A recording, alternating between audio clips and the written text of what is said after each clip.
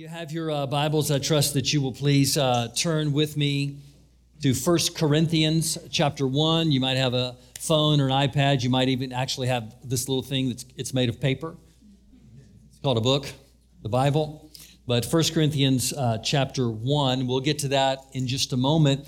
We want to talk about being with Christ. That's what we're talking about for the next couple of weeks. At the end of this service today, we're going to have a time of prayer. And we're going to pray for anyone who has need in their life, whether it be healing in many different ways. God heals us, so we're going to have a time of prayer at the very end. And I invite you to be prepared for that and ready for that. Have you ever done something that was foolish? Snicker. Yeah, it's like, yeah. I was going to tell you this story, but it's a much too long of a story. But I was going to tell you the story about the first year Lisa and I were married. We were going to meet another couple and then get in their car and go to this event about an hour away. We didn't want to drive two cars. We were just going to drive one. And the place we needed to meet them was kind of a deserted place. And so we were looking for a place to leave our car, to get in their car, and to go to this event. The only place that was in this vicinity was a Ford dealership. And I thought to myself, there's lots of cars there. A couple empty parking spots. Seems logical. Until we got back at 10:30 at night and we realized they have these iron gates that just close in. That's a long story, but And we won't even talk about the security guard that we had to deal with. But it's a whole other story for another moment in time. Foolishness. There's a guy named Robert Ricketts who wanted to see how close he could put his head to a moving train. He'll have to try again. There was a Seattle burglar who tried to siphon gasoline from a motorhome, and instead of putting the hose into the gas tank, found a different tank. Larry is a guy who always wanted to fly. He wanted to be in the Air Force, and so that neither one of those really worked out. So he decided to go to the Army surplus store, and he bought 45 weather balloons and strapped them to his lawn chair. He was expecting to go 30 feet high. It was much higher than that. In his book, The Attributes of God, A.W. Pink talks about the attributes of God, and he talks about each one of them, such as knowledge, sovereignty, power, patience, grace, and mercy. But two things that are not in the book as the attributes of God are foolishness and weakness. We think about the attributes of God, those are not two things that we think about, foolishness or weakness. And yet, there's this issue where the Bible talks about foolishness and some of the things that God does and the way in which he does them, where they're described as foolishness. And don't think we're talking heresy. Let's go ahead and read that, 1 Corinthians chapter 1. And we'll start with verse number 17, and we'll read to the end of this chapter. 1 Corinthians chapter 1, verse 17, "For Christ did not send me to baptize, but to preach the gospel, which is called good news, not with wisdom and eloquence, lest the cross of Christ be emptied of its power." Here, what Paul is saying is that God did not call me to speak with persuasive words of man's wisdom and eloquence of language and this maneuvering of the language to impress people. He said, that's not what God's called me to do. Let's keep reading. Verse number 18. "For the message of the cross is foolishness to those who are perishing. But to us who are being saved, it is the power of God. For it is written, I will destroy the wisdom of the wise, the intelligence of the intelligent I will frustrate. Where is the wise person? Where is the teacher of the law? Where is the philosopher of this age? Has not God made foolish the wisdom of the world? For since in the wisdom of God, the world through its wisdom did not know him, God was pleased through the foolishness of what was preached to save those who believe. Jews demand signs and Greeks look for wisdom. But we preach Christ crucified, a stumbling block to Jews and foolishness to Gentiles. But to those whom God has called, both Jews and Greeks, Christ, the power of God and the wisdom of God, for the foolishness of God is wiser than human wisdom, and the weakness of God is stronger than human strength. Brothers and sisters, think of what you were when you were called. Not many of you were wise by human standards. Not many were influential. Not many were of noble birth. But God chose the foolish things of the world to shame the wise. God chose the weak things of the world to shame the strong. God chose the lowly things of this world and the despised things and the things that are not to nullify the things that are, so that no one may boast before him. It is because of him that you are in Christ Jesus, who has become for us wisdom from God. That is our righteousness, holiness, and redemption. Therefore, it is written, let no one who boasts boast in the Lord. There are things that God calls foolish that aren't, and there's things that he says aren't that are. It's this tension between looking at the foolishness of man and the foolishness of God. When I say foolishness, that's not a disrespectful term. I think you know that at this point. Here's some examples of things that God does that seem foolish. Number one is, he says that women are the weaker vessel. Now, if you think about it, he's called women to be husbands, to be wives to husbands.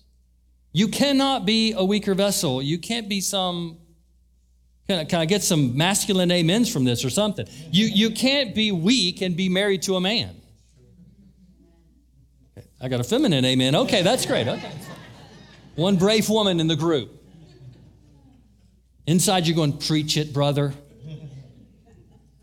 And then giving childbirth. I mean, doing that whole thing. It's like, you can't be weak. So there's another dichotomy to that. What is he talking about when he talks about weakness? He's not talking about that total person. It looks foolish. It looks like, are you kidding me? Okay, his son, Jesus, being born. If you're the king of the universe, you're the creator of the whole thing, you'd think you'd make it a big giant thing like there's fireworks in the sky and there's all this. Everyone would know it. Everyone would be announced. It would be in a palace. It would be in some, wow. He says, no, I think we'll just do it through a young virgin and this guy, this carpenter, and we'll do it in Bethlehem, a little tiny nothing town, little podunk place with 2 horses. And, we're just going to kind of announce it to a few shepherds on the hill, and that's how we're going to do it. Seems foolish. It's foolish that he would take someone like Paul, who was trained in the law as a Jew. He was a Jew of all Jews, man. He was a Pharisee of all Pharisees. And you would think after his conversion that he would go to the Jews and preach Christ, but he was sent to the Gentiles. And Peter was the guy who was kind of all over the place and impetuous, and he was sent to the Jews. It seems backwards to look at that. Examples of what would appear to be weakness in God is that he would allow his people, Israel, to be in slavery for 400 years. It would appear as though God was like, well, I can't really do anything about it. I mean, they're just in slavery. We'll have to submit to Pharaoh. Obviously, that's not the deal. But it appears that the Israelites' God is weak if he allows them to be in slavery for 400 years. Jesus allowed people to say to him, you have demons. You're full of demons. I mean, if I were God, they would be dead. It's like, you're not going to talk to me that way. So it appears as though Christ is being weak. Oh, well, say what you want. Paul preached the power of God, but he did so with the scars of being beaten. He did so being chained inside of a prison. He did so while suffering near death many times. It would appear that the God who Paul is proclaiming is strong and powerful and King and Lord appears very weak if Paul keeps finding himself thrown into prison. You see that tension there between wisdom of God, wisdom of man, strength of God, and you see this weirdness in that. And we get those two confused. And sometimes we think that God is supposed to fix all of our problems right now because we want him to. And when he doesn't, we think, well, he must be weak, he's on vacation or whatever. We make that mistake. And yet God is saying, in the right time, in the right moment, in the right way, I'm going to make this happen. You see, the Jews of this day in which Christ walked on the earth were not interested in a suffering Savior. They were not interested in seeing this king suffer on a cross. They were like, well, then, if we were able to kill him on a cross, then, this king stuff, this Savior stuff, this God of the world stuff, I'm not buying it. They were not interested. They wanted a king that would just rule with a mighty hand and throw the Romans out of Israel and just, establish for them what they wanted, when they wanted it, and how they wanted it. And so God comes along and says, you think you're so wise, but I'm going to really show you wisdom. It's going to look foolish, but I'm going to show you what wisdom is all about. The cross of Christ was rejected because it did not meet their preconceived ideas about a Savior or King. You see, a God who makes sense never acts outside of our boundaries. We have boundaries for God. Now, come on. We have boundaries for God. This is the way God operates, or this is the way I want him to operate. And a God who makes sense would never act outside of the limitations that I have set. We've all tried to play God before. Okay, so I'm the only one. Yeah, we have these ideas. And God's going to do it this way. This is how it's all going to happen. And when he does something outside of that, we're going like, no, that's foolish. God would never do that. He would never do it that way. And so we lose track. Predictability and faith cannot coexist. Faith is that substance inside of us that causes us to follow God wholeheartedly, abandoning everything else, and it causes some people to walk on water. It causes some people to say to the dead, rise up. It causes some people to say to one who has never walked before, get up, you're going to walk today. Doesn't make any sense. It looks foolish. And yet, it's directed by God. Faith is that unpredictability of just saying, God, what are you wanting to do today? It wasn't the right timing yesterday, but it's the right timing today. Jesus and his disciples were always unpredictable. He was always going to the wrong houses, hanging around the wrong people, and healing people on the wrong day. They were so upset because somebody got healed on the Sabbath. Can somebody spell idiot? It's like, really? You're not glad that he got healed? Oh, it was the wrong day. God would never do that. Maybe he would. You see, the Pharisees wanted Jesus to be the same as they were. They wanted him to be have the same doctrine and faith that they had spent centuries taming. Let's tame it down to a set of rules. Let's tame it down to what we do to develop our own righteousness. Oh, we'll follow the law of the Lord, but we'll forget about giving people mercy and grace and going the extra mile. And God forbid that we take 2 extra steps on the Sabbath. See, they were wanting to box God in. There was a man in the Old Testament that we're going to talk about in just a moment, but I've asked for a volunteer, and I have a volunteer. Carson's going to come up here, and he is a criminal. He has done things wrong. You're going to stand right there, please. And so, you know what happens to criminals? I've never done this to anybody. I need to just relish this for a moment, okay? All right. You have the right to remain silent or whatever that says. Okay, I want to do this the right way because I bet that hurt. Too tight? I can go tighter. No, just kidding. Okay. All right. Hope I have the key.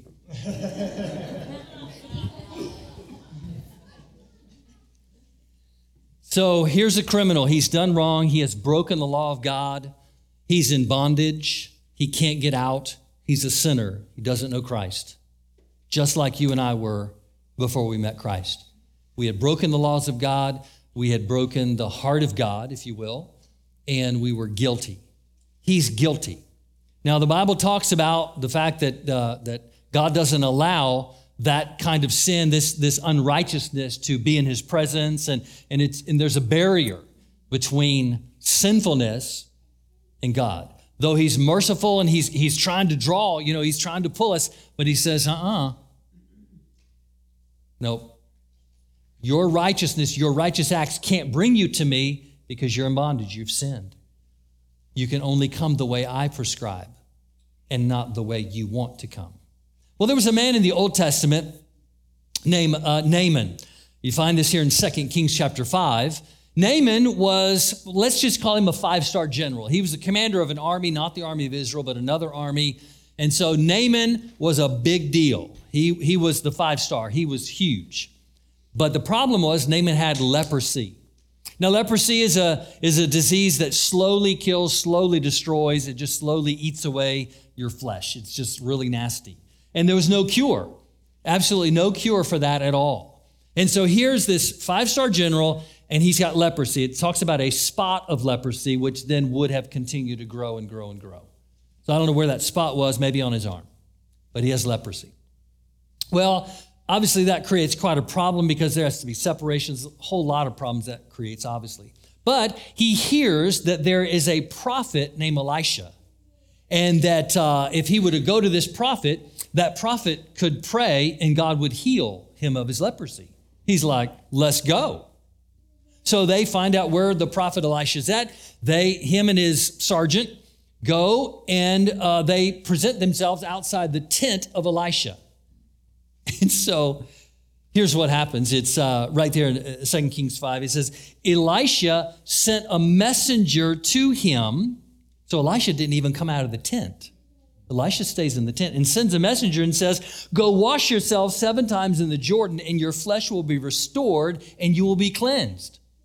He says, okay, Naaman, you're here. I'm not coming out of my tent. I'm just sending a messenger to you to tell you what to do. Go to the Jordan River, go wash in it, come out. Go back 7 times and you will be clean. You would think, yes, where's the Jordan? Let's go.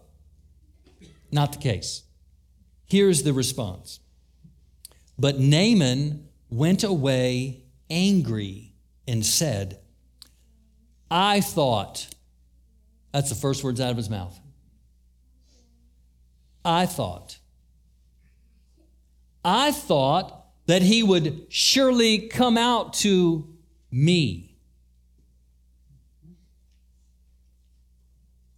and stand and call on the name of the Lord his God and wave his hand over the spot and cure me of my leprosy. See, he had his way. He had already thought it through. He said, okay, I'm on horseback, camel, donkey, whatever. I'm getting to Elisha, and this is the way he's going to do it. This is the way he's going to come out to me. He's going to call on the name of the Lord his God. He's going to wave his hand over that spot, and I'm going to be, man, this is going to be amazing. And that's why it's so abrupt and a shock when the prophet of God says, we're not doing it that way. You're going to go dip 7 times in the River Jordan. So Naaman becomes angry. And then look what's next, because this is so American.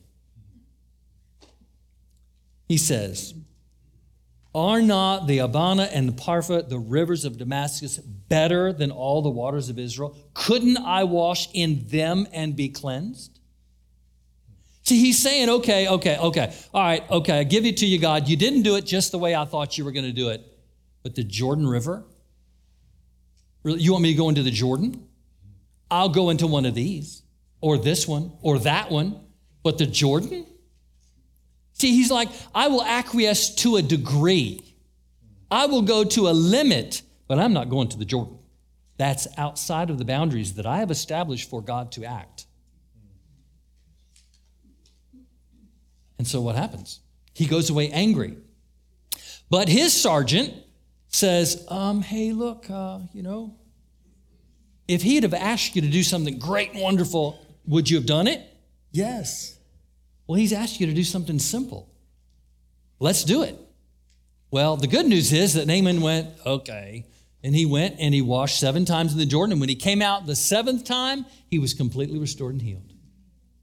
But the inclination of his heart was that, no, God's going to do it this way. Okay. He wants to do it a different way, but I'm not going that far. But then he did. And thank God for that.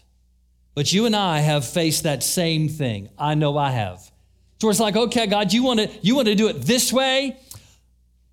Kind of okay. I mean, kind of.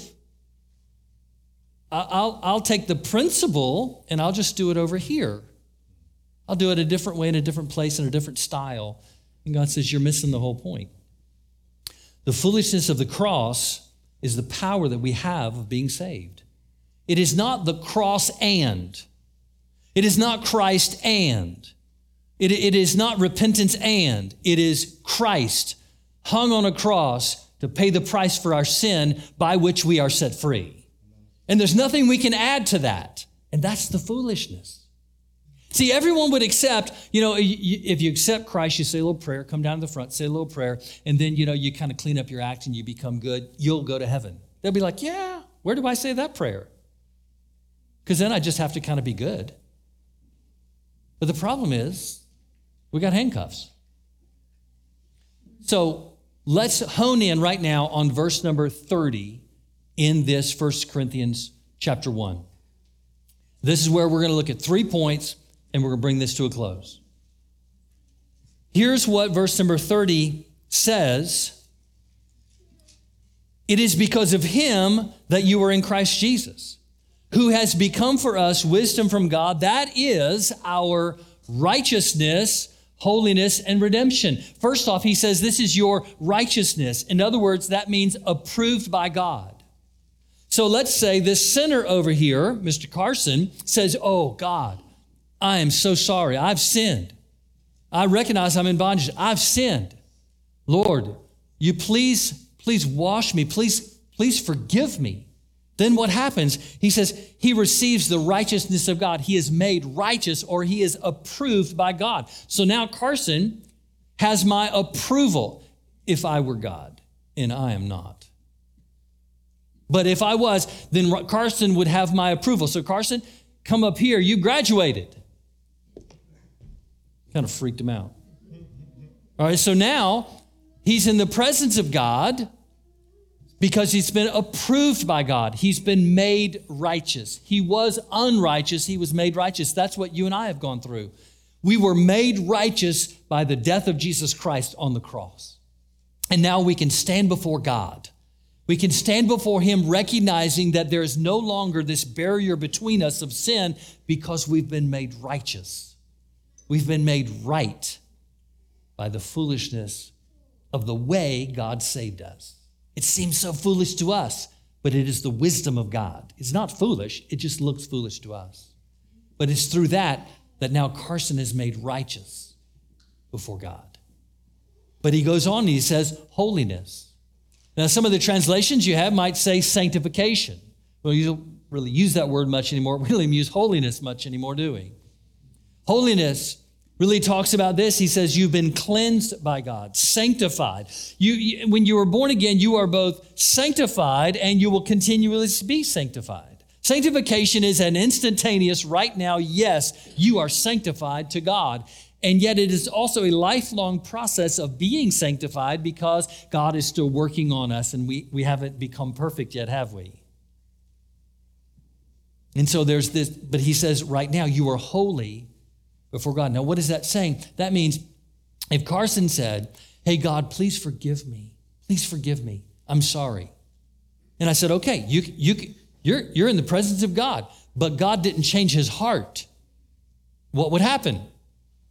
He'd just go commit another crime again. He'd still be doing sin because the heart hasn't changed. But that's what he's saying. Through the cross of Jesus, not only is he righteous before God, but the heart has changed. Now Carson no longer desires to do sin. He says, no, I desire to serve God. Now, I may trip and stumble every once in a while, but I'm desiring because my heart has changed, and that's what God has done for us. He has changed our heart from unholy to holy. The Bible talks about God taking out of us that heart of stone, that heart that is hard toward God. We talk about that, boy, that person has a hard heart, or cold-hearted. That person's cold. That person's hard-hearted. It means that they're stiff. They won't submit. But God says, I'm taking that heart out of you, and I'm putting inside of you a heart that's supple and fleshly. It's soft, it's pliable, because I'm changing the very inside of who you are. That's the power of God. Religion can't do that. Just good works can't do that. But it is through the power of the cross of Jesus Christ that our inside of our life is changed, our heart is changed, and therefore we no longer desire to do sin. But we still have a problem. Carson now is in the presence of God. He's been righteous. He's now holy. The inside of him has changed. But there's one more thing. He's still in handcuffs.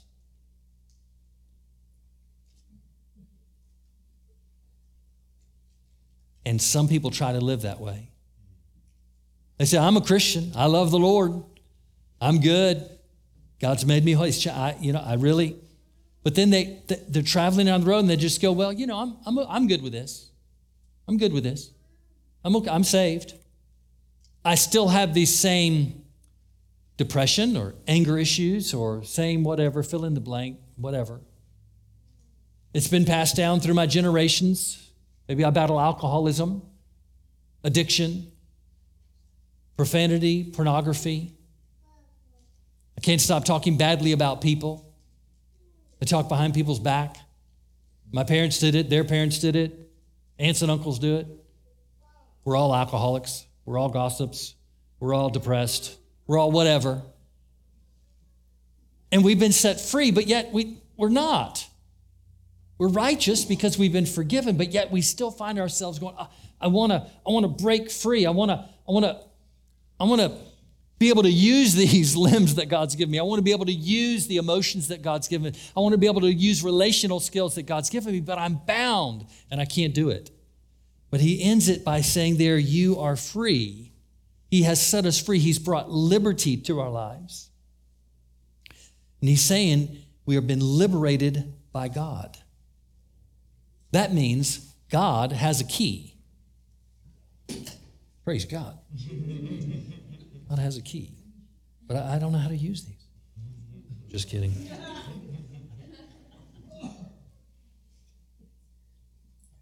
I told you I don't know how to use these. All right, there's one. Yeah. Well, you're going to have to do the other one. I don't know where the thing is. Thank you, Carson. Appreciate it, man. Way to go. So here's the deal. God has made us righteous, holy, and he's brought redemption to our life. He has brought a liberty to our life. And we cannot dare fall short of receiving everything God has for us, living in, walking in everything God has for us. And that is that lifelong endeavor that we say, you know what, God, I want to be free, live in freedom. I don't want to be held back by ancestors. I don't want to be held back by my own dumb decisions, foolish decisions that I've made. And I don't want to be held back by anything, God. I want anything that's chaining me, anything that's binding me to be free and loosed. And that's where the power of the Holy Spirit comes in and reminds us of the fact that we think the foolishness of the cross is so vital and real. And God's saying that's the wisdom of God. The cross is the wisdom of God. Because if we were to be set free, supposedly by our own strength, then we think, hey, look how great I am. And God said, no, you're not great. You're great when you submit to the power of the cross. And when you submit to the power of the cross, that's what you get. You get righteousness, holiness, and you get freedom. And everybody in here desires that, and everybody in this community desires that, needs that, and wants that. They're maybe looking for it in different places, but every person in this community needs it and wants it. And we are the ones who are Christ ambassadors going out, not telling people bad news, but good news. Amen? So here's the deal. Do you know Christ today? In other words, have you come to that point where you say, you know what? Yeah, I've sinned. I've done wrong. And I'm not close to God. There's no way I could stand in God's presence. No way. But today you can, if you'll come to the cross and say, God, please forgive me of my sin. I accept what Christ did on the cross for my sin. I accept what Christ did on the cross for my life. And now, Lord, I receive your forgiveness. I receive the righteousness that you give me. I receive the holiness you give me. I receive the liberty that you give me. And that's when we come before him and say, God, I want to be free. And he goes, yeah, I want you to be free too. You are now free because you've accepted the cross of Jesus Christ. That's what makes the difference.